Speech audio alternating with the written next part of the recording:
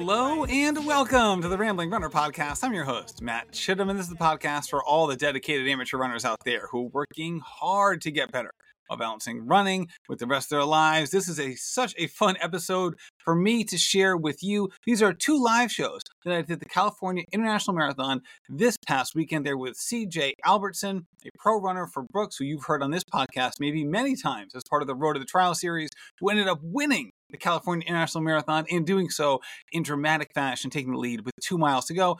And Mary Johnson, both of these interviews were done before the race. So just a quick heads up. I just give you the heads up about CJ, who took the lead 2 miles ago, had a fantastic effort. And I will say, in typical CJ fashion, which is to say, he lives a very untypical running life. 4:30 that day, he ended up doing a 7.8 mile run at 7:30 pace while pushing a stroller. This was in Fresno, California, on his drive back, after his drive back from the race. CJ, just a classic character in the running scene and a tremendously gifted runner who's proving to be also one of the most consistent runners in America. Also, Mary Johnson, who is the lead at Lift, Run, Perform, which is a fantastic coaching service who have done these really special running groups based on time goals and things like that at some high-profile marathons. We talked a lot about that and her own recovery from injury, which has taken years. And Mary was really excited about running CIM, but understandably conservative about what exactly did this race have in store for her, because she's coming back from a prolonged injury bout. And I'm happy to report that Mary Johnson ran 3:08 at CIM, ran incredibly well. And as you'll hear, that was not on her list of goals. She was thinking much more conservatively, and understandably so. Like I said, I want to give a huge shout out to ASICS for sponsoring all the CIM content that we did. We did a bunch of live shows at the event. We did some post-race interviews that you'll hear later on this week. And next week, 8 to 10 interviews in total, all brought to you by ASICS. Head over to asics.com today to check out the best gear. I love their running shoes. I'm going to be doing a workout today, a fartlek workout. I'm going to be wearing the ASICS Evo Ride Speed. I love these shoes. They are like a really lightweight daily trainer. They can handle just about anything. I love them for fartleks because I can wear them in the warm-up, I can wear them in the cool down, and I can run super fast in them. If you don't like changing shoes on the run, I can't recommend these shoes highly enough. They're absolutely fantastic. And over the course of the next 2 weeks, I'm going to talk to you about all the other ASICS running shoes that I love. And actually, every single one of them, except for the ASICS Nova Blast 4, I purchased with my own money. I just love these shoes so much, and I bought them before ASICS even signed this deal with me because I am such a big fan of theirs. So with that being said, we're going to hear from CJ Albertson first, and then Mary Johnson. Unfortunately, with the audio on CJ, the audio at CIM cut out my first question. The first question to him was, and you'll hear him dive into it mid-answer, actually, in the audio, was, as a California resident, as someone who lives close by, and someone who's done this race, this would be his third time running CIM, what does this race mean to him as a local? So, with that being said, let's get into my conversations with CJ Albertson, and I also do this conversation with Peter Bromka as well, who joined me on the stage at CIM, and Mary Johnson. I don't know, it's just fun because it's like home. It's really similar to my hometown of Fresno. I mean, the whole kind of valley is, yeah, it's basically all the same in my mind. But yeah, I mean, it's just relaxing because I can, I just drove up Friday afternoon, and I don't know, it just feels natural. And then you see obviously a lot more people that and people from Fresno and from the valley. So it's just fun having that kind of hometown feel. And it's relaxing too. Right. And I know this has been a big year for you, not only as someone who looks towards February of next year, getting ready for the Olympic trials, but also the expanding family, right? Yeah, we had our second child in the middle of September. So yeah, have two now. So it's been fun. So how has that affected marathon training, having that second child so far?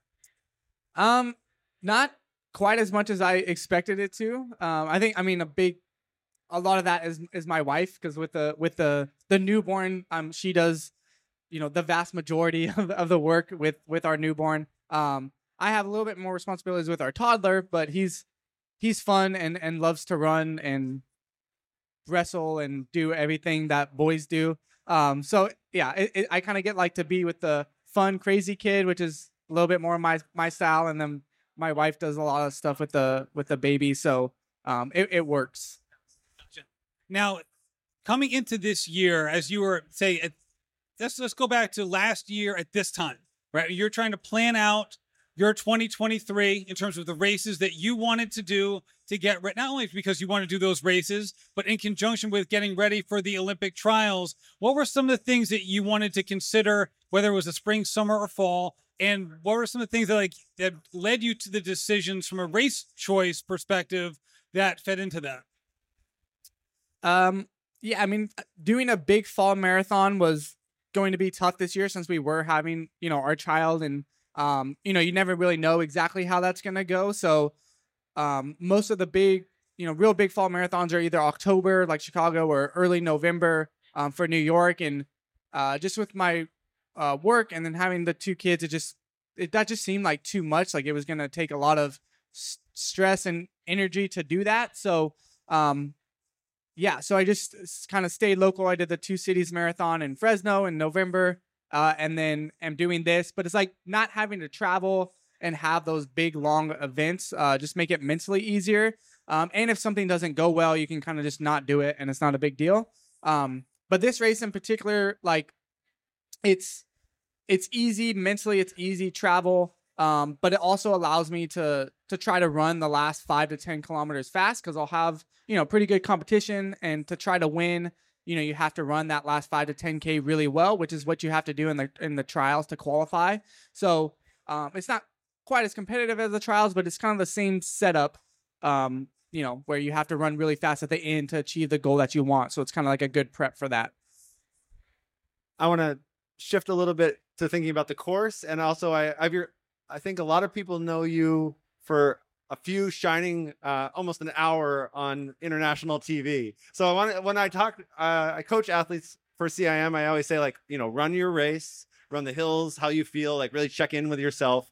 And you are very famous for running from Hopkinton towards Boston leading the Boston Marathon, just like checking in, running your own race. And I think everyone kind of wants to know, like, what's that feel like, to be out at leading one of the biggest races in the world? And also, I think for those of you who saw it online, you shook out your arms a couple of times. You're like out there just like doing your own thing, which I thought was kind of wonderful. And could you lead us through that? And how do you think about it? I mean, first, leading a really big race is a lot of fun. So if you can do it, everyone should try to do that. Yeah. I don't know what your schedule is like for 2024. Yeah, I recommend it. But yeah, I mean, it's a lot of fun. And then I think in all races, you have to have that balance of running in a way that you enjoy and that is fun for you and that fits your style and your personality, but that also has a level of realism and that's realistic and that is that works with what your body can actually handle. And so yeah, just having that balance of having fun, just running what feels good, but also knowing, like, okay, what paces can I actually handle so that, my last half isn't miserable. Yeah, it's just having that balance. And sometimes that can be difficult because you don't know exactly what that is, but hopefully your training gives you a rough idea of, like, I like to have like ranges, like this is my upper end of my pace. Like, so if I'm feeling really good, it's like, okay, I can run this fast, but I'm going to try to not go too much faster than that. And then obviously you have the pace that you're trying not to run slower than either, but I don't usually have that issue.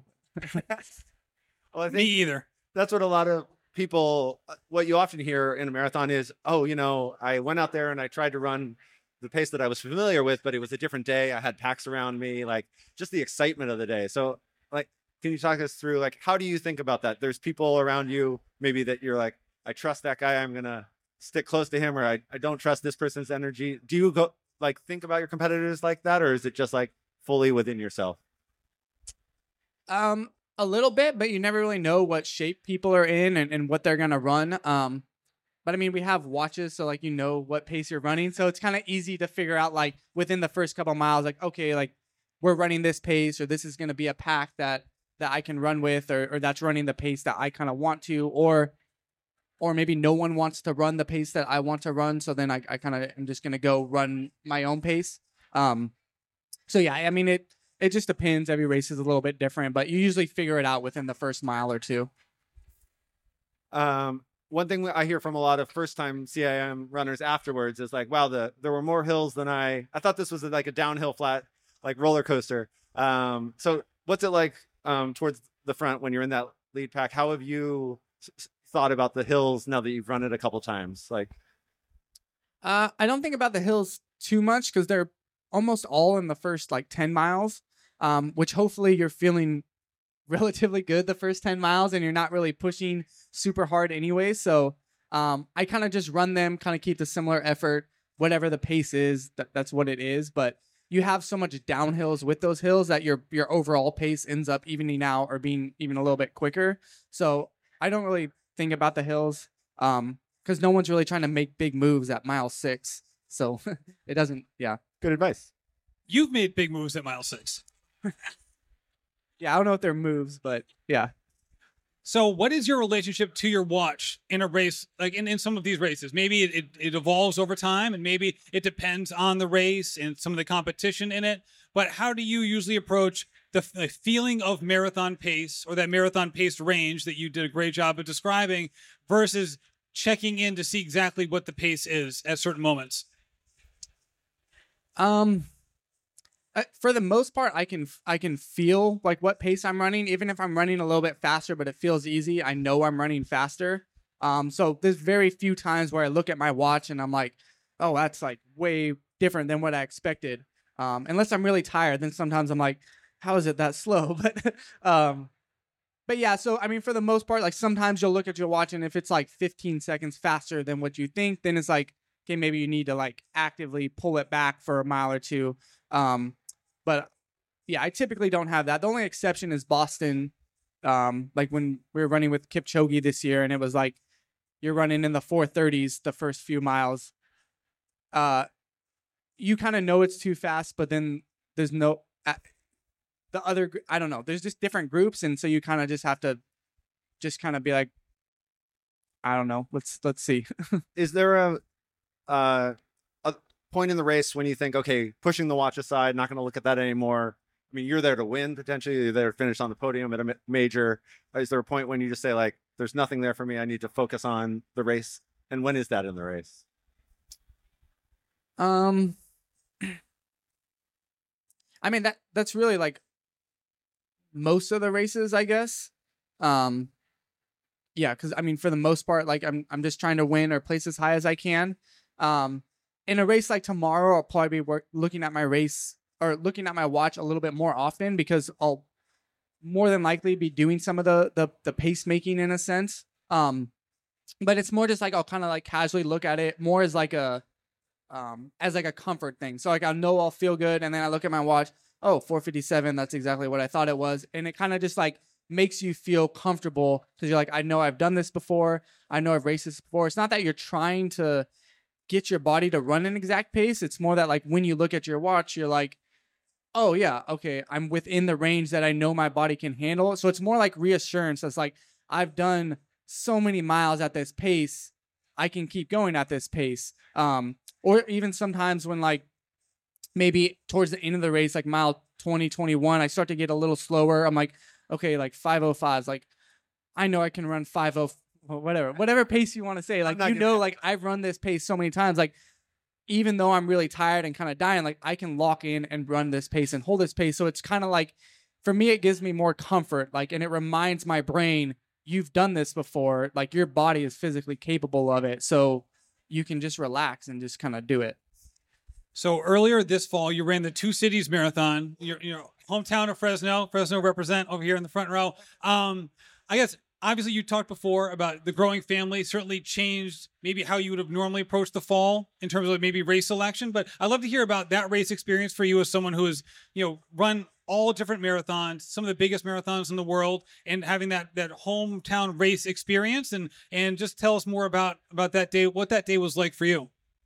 Yeah, that day was mainly just trying to run a fast time to kind of hit like the Olympic minimum standard time, which I was a few seconds off of doing. But But yeah, it was mainly for that, and then just running on your hometown is always it's always fun and nice. And I do a long run every Sunday at my hometown anyway, so it's a lot easier and a lot more fun to do. And at this one, you get bottle support. There you go. Yeah, exactly. I didn't have to set up my own tables. I got people to do it for me and make sure everything was, I got to run on clear roads, no traffic. So yeah, I mean, it's just a lot of fun, and pretty much everyone out on the course, all the runners that were passing by, you pretty much have seen or know their names. So yeah, it's fun. So you mentioned the Olympic minimum standard. So you ran 2:11:34 that day. Can you tell people what the Olympic minimum standard is and why that was something that was top of mind for you? How much time do we have? No. It's basically it's a time that you need to where if you haven't qualified for the Olympics by hitting a time standard or by a world rankings placement, you can still go if you've hit that time and are a part of a country that have had 3 people that have hit that mark, or not the minimum mark, but 3 people that have qualified in other ways. So at the end of the day, I'll probably have enough world rankings points that my times won't really matter, but it's more just like of a secure, like, set things. Like, so if the USA has 3 people that have officially qualified for the Olympics, then if I'm top 3 and have the minimum time, there's no looking at world rankings. It's like I automatically go. So it's more of an assurance thing, but you don't necessarily need it. Right. Now, one more question about that, because the running nerds in the room might want me to ask this question. They might look at your results and say, hey, hold on, you ran a minute faster than that at Boston. How come that doesn't count if that was below the standard? Yeah, there's basically a criteria for which courses count for time standards. Boston, because it's has too much of a net elevation drop, it doesn't count. Same with CIM, like this race, it counts for world rankings points, but it doesn't count for achieving time standards. Right, and I think isn't the point-to-point part of the equation as well? That's part of world records, but it would still count for time standards for qualifying. So you can't set a world record on a point-to-point. Like grandmas is an example where grandmas wouldn't count for a world record, but it would count for your time standards for like a world championships or Olympics. Gotcha. All right. Does anyone in the stands have any follow-up questions on the world standard procedures? I think you explained it better than I've ever heard it. I'm curious. So the trials are in Orlando in a little over 2 months. You've been pretty public about different ways that you train, different things you've tried. Anything February in Orlando that you have cooking up, like things you're thinking of introducing to your training for this big race coming up?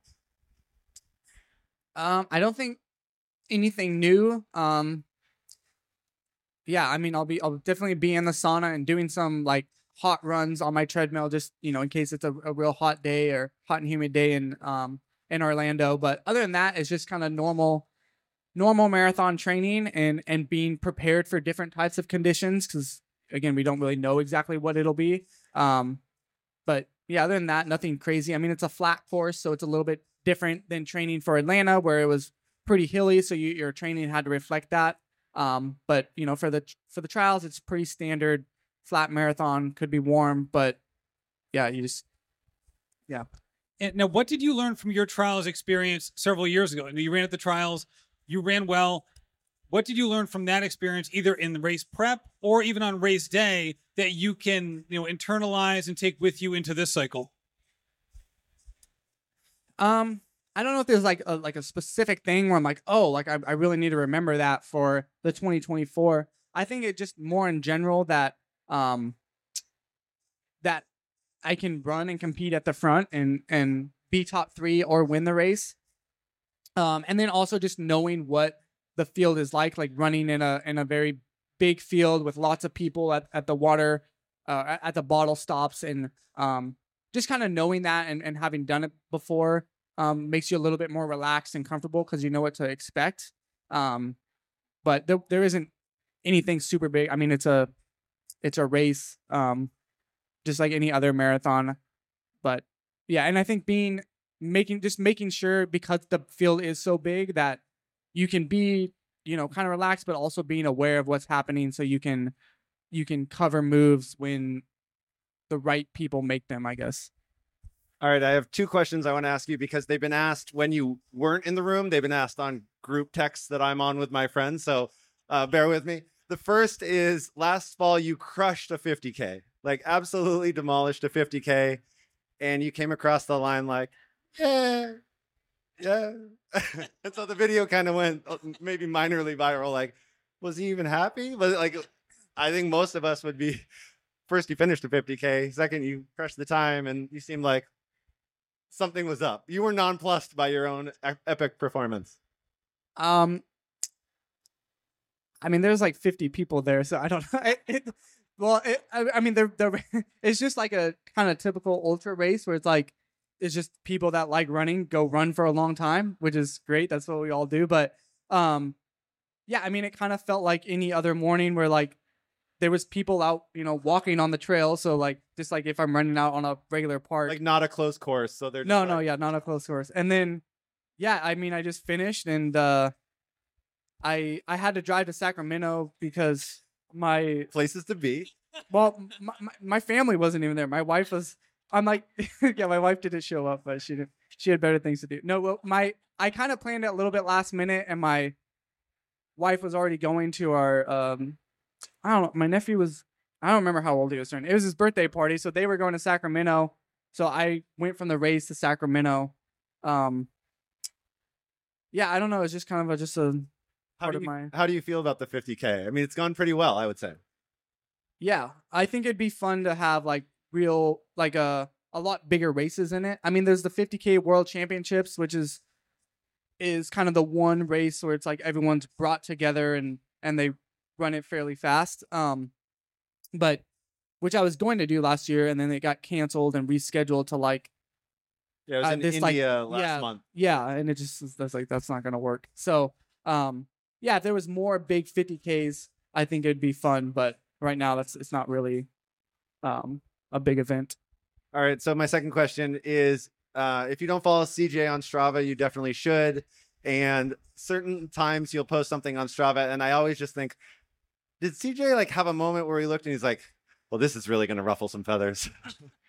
Like, I mean, there's times I'll look at you long and I'm like, is that in kilometers? Like, that was so fast. Like how fast you just went out and crushed. Or are you just like, yeah, I mean, I'm a pro runner. Here we go. Boop. Yeah, I think the question. What's the question? Is the question, does CJ know how awesome he is? Is that the question? I mean, there's many pro runners out there, and I guess we just don't know what they're doing because they don't really put it online. And you're like, yeah, here we go.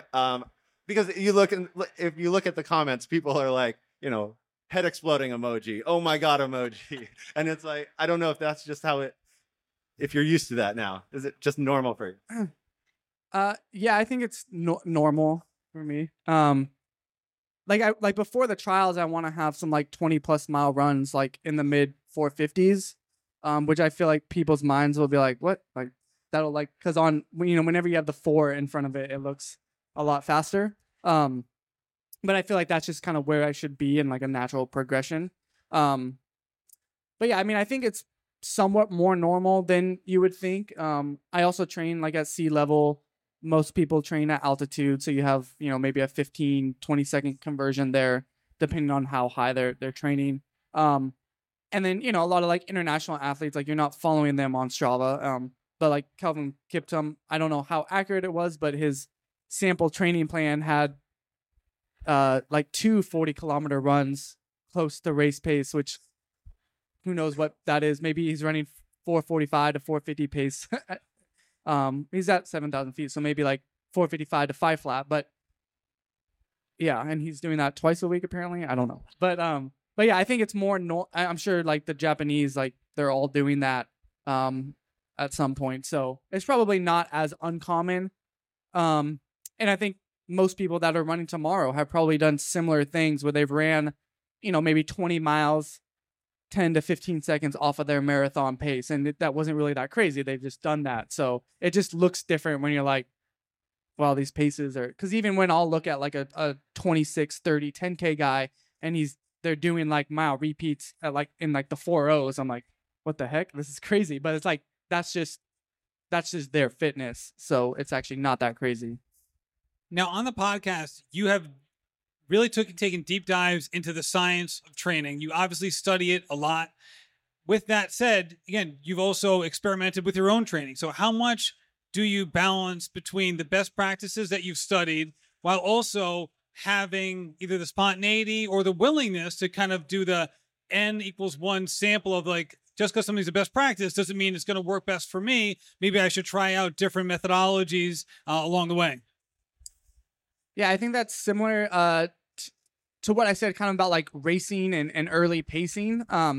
You have to have that balance of like doing what is fun for you, what you enjoy, what fits your natural personality and style. But that's also within like a general range of like what's realistic to achieve your goal. And so a lot of my training will reflect like what I enjoy doing, what's fun for me, what I'm naturally kind of good at and can do with kind of lower what seems more feasible for me to do, or that is just like, this seems like a fun experiment to try, and that makes me excited. But then also having it within a range of like, okay, well, this is still somewhat of like sound training principles, and I'm doing enough to like that's similar to what other people have done or like what's been studied to be effective. And so it's within that range, but allows me to also do things that fit me a little bit better. All right. I have one last question. Peter, do you have a question before we finish up? All right. One of the first podcasts I did with you, you relished the idea of kind of like the underdog nature of your standing in the elite community. This was several years ago. And you're like, all right, I want to show people like that I'm paraphrasing you here, but you made it clear like, hey, I feel like I deserve to be at the front, but I'm more of an underdog. I don't have the pedigree of some of these other runners. I want to show that I deserve to be there. Now, we're several years removed from that. You've been extremely consistent as a marathoner, and you've shown that you're one of America's best marathoners for years now. So as you've made that progression, has it changed your mentality in terms of where you see yourself in the elite field or anything along those lines? Yes and no. I feel like it's changed actually, I feel like my mentality is almost the same, except now instead of feeling kind of like that underdog on like the national level, it's like the world level. So in any national level, like tomorrow, I think I'm gonna win. So I don't have that mentality. But like in and at the Olympic trials, it's like I feel like I should be top 3 or be competing right there. And have a shot to win that too. But then at like the world stage, like when I line up in Boston, like I don't think Kipchoge knows my name or cares, or any of those guys that are running, under 2:03. So, yeah. So like that's what I feel like. Eventually, like I should be closer to that level and competing on that level, but I'm not there yet. And same kind of in 2019 when we first talked, I probably thought I was closer to the national level than I currently am to the world level. But I feel like in time, that's what, yeah. All right. One last follow-up. Has that kind of been a metaphor for how you've approached running in the past in terms of like, all right, seeing that next group ahead and say, all right, I want to get to that group. So whether it's middle school, high school, younger 20s, has that always been kind of part of the motivation for you, is getting into that next level? Yes, but I feel like it's not necessarily getting into that next level. It's more that like I'm in that next level, or I should be in that next level. It's more like viewing myself in that next level, but I haven't ran the performances that everyone else in that level is doing. So like it's more like if you're in 6th grade, everyone else is in 6th grade, but you're doing the 5th grade math homework because you just haven't, you're whatever. CJ, it's been an absolute pleasure talking to you, not only today, but on the Rambling Runner podcast so many times. I recommend people going back, listening to some of those episodes. CJ has always shown such candor and honesty about his training and racing. Thank you so much for coming here today, and best of luck tomorrow. Best of luck tomorrow. Thank you.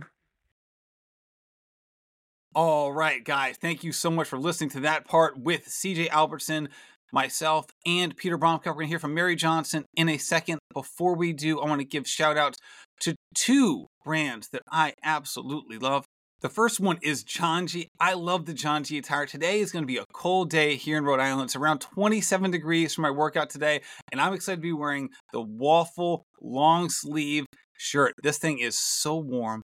It's so soft. It's so comfortable, and it's going to be the perfect workout shirt for me underneath my Zephyr wind shell, which is another thing that I purchased from Janji a couple of weeks ago. It's just an incredibly comfortable shirt that I like to wear around the house when I'm not actually using them in my running.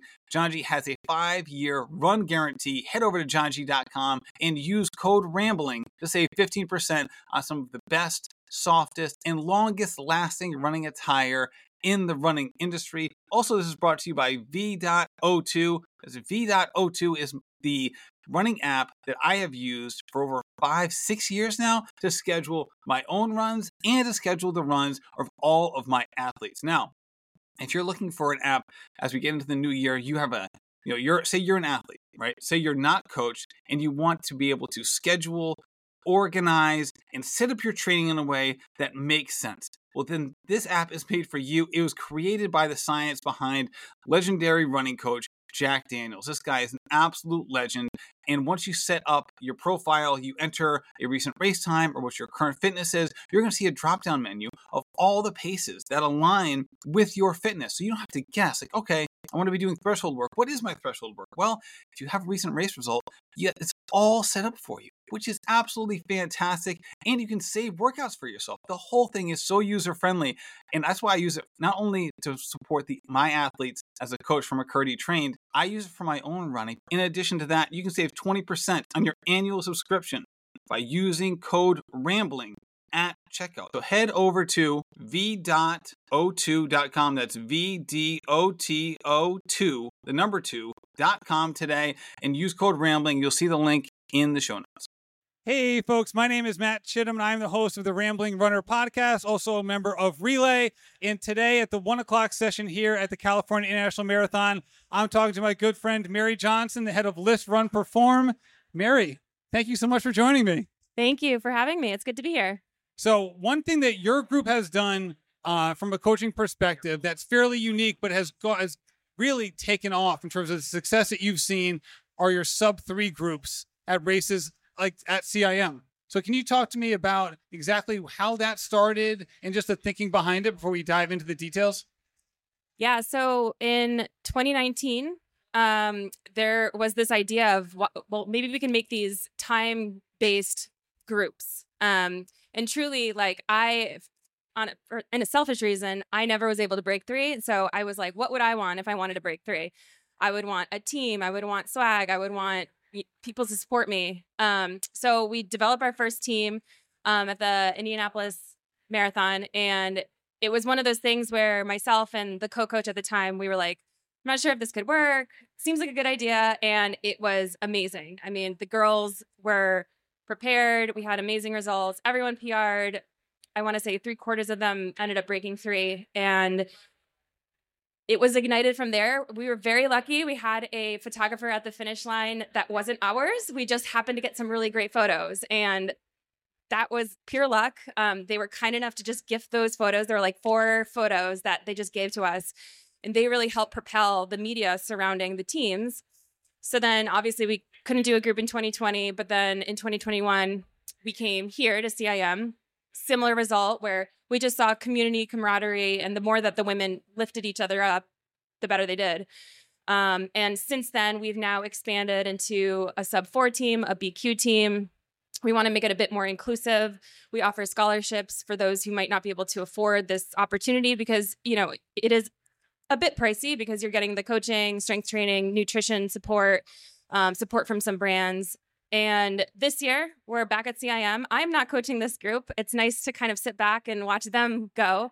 2 of the coaches within Lift Run Perform, Stephanie Flippen and Mary Denholm, are the coaches this year. And I coached a group earlier this year at Chicago. It was a smaller group. It was our first time doing a sub-3 group at a major. And it had its own challenges, but the women did well. And then last weekend, actually, we are coming off the sub-4 and BQ group, faced similar challenges just of keeping the team healthy and getting them to the finish line. But this is something that we want to keep repeating year after year. Now that you've had so many groups that have gone through this and people at different fitness levels looking at different times, what are some of the common themes that you see for people who really excel? Maybe excel isn't the right word, but do a great job of going after that stretch goal and making the most of that opportunity beyond just the basic fitness and athleticism, more like the personal characteristics and drive needed to take advantage of that sort of opportunity. Yeah, it's not just sub 3. It's really anyone who wants to go after a really big goal. It's the commitment to tap into all of the things that they might not be perfect at, and also having the humility to realize, like, I could use a little constructive criticism on this, or I need some support on nutrition. And so going into a training cycle with no ego and just saying, like, I'm an open book, I want to improve. And I think that's probably the biggest characteristic of the people who have been on these teams, and then just people I coach. It doesn't matter what time you're going for. It's just that ability to be flexible and also just be humble and say, I have something to change and something to fix. And when you're able to get the support from professionals and change your lifestyle, that's the whole point of progress, right? You know, we sign up for running, we sign up to do this because we want to improve, not be rigid in our ways. And I think if you're flexible and willing to take feedback, it ends up working out pretty well. And what's the group setting like in terms of the peer-to-peer connection that can help people in that situation? Because when you have these groups, one of the things that stands out for me as an outsider is just, this isn't just a relationship of a coach and an athlete working together, you know, to reach a goal, which is, you know, fabulous in its own right. And it's something that you do with a lot of your athletes. But this group setting is a completely different thing just from a peer-to-peer perspective. So how have you seen that evolve, and what are some of the best practices you've seen in that experience? It really depends on the group. And we've seen this with the virtual setting again and again. And so I can only speak to the virtual setting because that's all I do. But I would imagine that in person is similar, where sometimes we have groups that are really chatty. They want to get to know each other. I would say the Breaking X team, that's what we call this group. They tend to be a bit more focused on the team element. But we've done group training for something like a Chicago, and some people just want to get down to business. They don't really want to make a friend. So it really is contingent on who's in the group. Oftentimes, I would say the most camaraderie-based groups have like 1 or 2 leaders that are kind of chatty, or there'll be a moment in the cycle where there's an icebreaker. So like, I know a few years ago, one of the teams I was coaching, they were like pretty quiet, not really sharing too many stories. And then one day we had a long run and somebody like pooped on our long run and was like, hey, I just want to share this story with everyone. And that was the catalyst of just getting everyone to just open up. And so you just need that one person, that one story. And the more that people can just relate to what's going on, everyone else was like, oh yeah, that's happened to me before. Like, what a great topic. I think we can all speak from experience on that one. I mean, what a great topic to open up. But yeah, so it just depends on who's in the group and who's willing to share. And then also there's a bit of the coaching aspect too, to kind of spark the conversation. And it is not innate. I've seen from watching other coaches lead groups. And that's something that, as you know, owning the business and leading this group, it's something that I want to work on further, is that like with coaching, we just care. Like that's the most important part of coaching. We just care about our athletes. We love them. But then to take that one step further and then create a community is maybe something that's a bit more learned. So, you know, saying random stuff, saying, how was your run this weekend? Or even saying like, what book are you reading? It doesn't always have to be about running, can help create that connection as well. And whether it's in the group setting or just someone looking to get the most out of themselves and maybe break through a plateau that they have reached at certain points in their athletic career, how important is like being vulnerable in those situations? Because it seems like that can also be a catalyst, whether it's the peer-to-peer connection or being humble enough to say, okay, maybe what I thought I knew about myself, what I thought I knew to take this to the next level isn't quite right. Or maybe I'm leaving some meat on the bone in terms of what I'm actually capable of if I kind of put some of these preconceived notions aside. Yeah, the vulnerability, but also the ability to cheer on other people and have no ego. And truly, like, I think it's inevitable that we're competitive with ourselves and we are competitive with other people, and to not make that a negative, toxic thing, as opposed to, I truly support you. I truly want to lift you up. And that's something I would say it can kind of be like wrangled by coaches. So that's as we start seeing people comparing each other, especially when it comes to time-based groups, they see somebody doing one workout and they're like, oh my gosh, well, that person's ready. I'm not ready. And so that is a rabbit hole. We've all been there. We've all compared our training. And so that's another piece that like, it actually can be really supportive if you end up, cheering on that person and saying, wow, your 4x2 mile repeats, that was amazing. As opposed to letting it fester and be like, well, I didn't do it like her. Am I screwed? So it's a bit of a mindset flip when you're genuinely like, you're doing this for the other person. And, research shows when we're doing stuff for other people, it makes the effort a lot easier. We've seen Shalane and what she's done at Boston Marathon several years ago. Like, I've run 5Ks on the track. I'm in a world of hurt. And the second that I actually turned to somebody on the track and focused on her, I said, get on my shoulder. The pain went away for me. So the more that we can help who's around us, it's an instant pain reliever.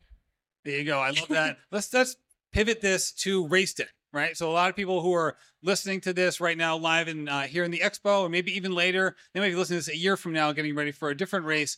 But how do you talk to your athletes on race day about managing those tough moments, which we all know are going to be there, hopefully later in the race, as opposed to earlier in the race for everyone who's going to be experiencing them, but going through those tough moments and taking what you just said of using, whether it's thinking about somebody else or any other tactics people can use to get the most out of themselves in those instances where it just starts to feel really uncomfortable and you really have to fight. It comes down to just believing in yourself and believing that all we can do on any given day is our best. And that's it. And we have time goals. We typically train with paces in mind. But our body doesn't really care about that. And when we actually get to race day, anything can happen. And I think having the ability to step back and be like, well, I'm just going to do my best today. And I have to trust my training. I have to trust, I have the data, and I say that to my athletes on the phone before we go to a race. I say, I have data. I have an idea of where I think you could be, but I'm not in your body. I want to know how these paces feel. And that's how I usually start race talks, because I don't know, like a marathon pace might have been overrun. That's kind of the point of coaching. We try to prevent that. But so I think that's the most important thing. If you can just line up and say, I'm going to do my best on any given day, that's it. That's all you can do. Yeah, that's really well said. When you have athletes going for a time goal, and this can be 6 hours, 5 hours, it can be even a random time, it can be 3:27 for all we know, right? But they have a time goal in mind, and they're at, say, mile 18, 19, 20, and they start to slip, right? So they can see whether it's their watch or a pace group or a group that they've formed, like the group that you're part of, and they see, oh my gosh, I'm starting to slip. I'm seeing my goal drift ahead of me as I start to fall back. How do you get people, or how do you talk to people about reframing that moment and not going down this negative cycle that can really, take a negative moment in time and make it a negative race experience if extrapolated out over the next 4, 6 to 10 miles? At that point in the race, your mind's a little blurry. So I feel like going back to mantras is really helpful. Just like you might even have a couple prepared, like pre-race visualization helps. And just visualizing like, okay, shit might hit the fan. I'm going to feel not great. What am I going to do? And having 1 or 2 mantras that you've already stored up. But then I've also been in races where like my mind's going black and I just come up with something super random. And that gets me through that point where you're just not thinking. It's runner brain. And again, you're running your own race. You want to be with your team. You want to be with other people. But truly, like the finish line is yours. When you look at your result at the end, it's attached to your name. They don't know who else is running with you. So going back to like, this is my race. This is my training. I'm doing it for myself. I have nothing to prove except doing it for me. And that's not just on race day. That's like, I think truly like how to find joy with the whole progress of training. Which is a great opportunity to move towards your training, which you've done a great job of documenting on Instagram in terms of you are a really, really good athlete. With that said, you had a serious injury that you were coming back from. Can you detail that injury before we talk about the recuperation process and what it feels like to be the athlete recuperating while also leading other athletes who are trying to do their best, and kind of the conundrum there sometimes where you don't feel quite as athletic when you're not, being your athletic self while still helping other people reach their goals? So my injury was complicated. Ultimately, it led to a surgery of the labrum and FAI. So shaving down the bone around the hip, repairing the labrum. Thankfully, it was just a repair where you can go in and just basically sew the labrum back together. The labrum is that thin ring of cartilage that lines your hip socket, essentially. Leading up to it was quite complicated, quite frustrating because there was a lot of diffuse pain, my back, my hamstring, my butt. It was kind of all over the place. And for years, I really struggled. And with each baby, it got progressively worse. And then about a little over a year ago, I got an updated MRI. And again, I've had lots of MRIs at this point, unfortunately. And I had just had COVID. And so things were really kicked up. I was I was in a ton of pain. And the MRI comes back and it was, as expected, a bit of a mess. And the number one diagnosis was a pubic ramus stress reaction. And at the time I was like, this doesn't add up. I don't have pain there in my pubic bone. So with a lot of self-advocacy, I wound up in front of a surgeon and I was like, I have this deep hip pain. It's been there for years. I haven't been able to identify it. It's not my bone. I don't feel my bone at all. And he looks at me and he's like, you're a great candidate for the surgery. And I said, great. I had kind of already done the research leading into it. And I said, all right, when can we schedule it? And he's like, you should go home. You should research this. And I had come into the appointment with a list of questions and he kind of stopped and he was like, oh, you did your research already, didn't you? And I said, yes, I did. And I said, schedule me ASAP. And I had surgery 10 days later because at that point I had been through so much that all the dots suddenly connected as soon as I was given the wrong diagnosis and a bunch of other things. It was the pelvis, it was the hip, it was this, that, and the other thing. But it became very clear to me all of a sudden. And the surgery has been, the recuperation has been intense. And it is something that I still very strongly feel like I'm still going through. With this hip surgery, with any hip surgery, they kind of say take your recovery time and double it. So I'm a year and 4 months out. I have somehow trained for this marathon in one piece. But I still am planning to go back home and rehab some more. I don't feel 100%, particularly because I had such chronic issues for years. So, that's how I found the gift of coaching even more. I was coaching before I was injured, but when I couldn't run, I just poured everything into everyone else I was coaching. So there's a bit of disassociation with being an athlete and then helping other people. But again, it brings me joy to see other people doing well. So as much as I want it for myself, I filled the void in all of those years by watching other people. And those years of frustration that I was able to witness from afar, someone who follows you and follows you on Strava and on Instagram, and you can see the frustration that comes with chronic injury, especially when something that you so hard to identify where it's coming from and the prognosis that comes out of that. As you're going through that, how did that process make you a better coach as you work with athletes who either may go through something similar, or maybe you can, stop something from escalating later, or just from an empathy perspective of being like, hey, I know how this feels and I can, work together with you through this? I mean, the empathy portion is very much intensified. I was empathetic before this and now I'm very empathetic. But then also I think when my athletes complain about something being wrong or not feeling well, I had worked with people in the past that ignored that. And I'm not hyper oh my God, get the MRI ASAP. I respect the process, but I also don't ignore it. I don't let people run through pain.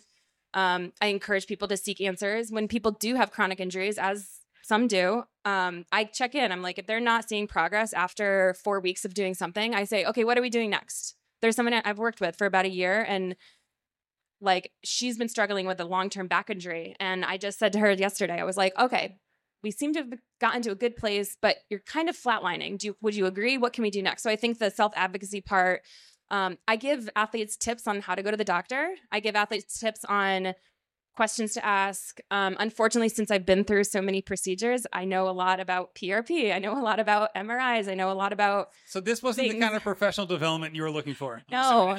And by no means, I mean, it's important to mention that I will always stay within my scope. That's one of my biggest core values. I know when to refer out. I know what I'm not an expert at. But at the same time, it's helped me identify a lot of things.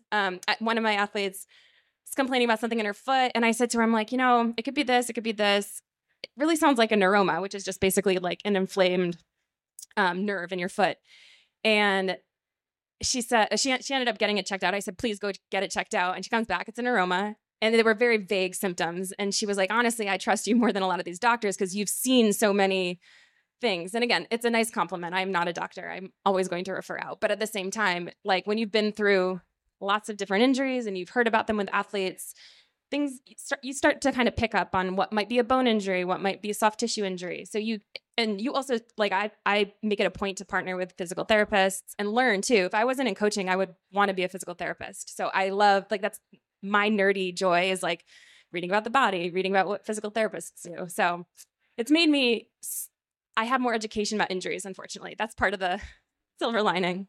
And you also have an education in self-advocacy here, as you described. So how do you talk to, the athletes that you work with, or just people that you get to know, about the fine line between being a self-advocate, going in and having as much information as possible, while also not necessarily like fishing for the diagnosis that you want, as opposed to, understanding that these people might have a better understanding of what's going on with your body than maybe you do. So what's that fine line like, and how do you talk to people about advocating for themselves in a way that ultimately serves them in the best way possible?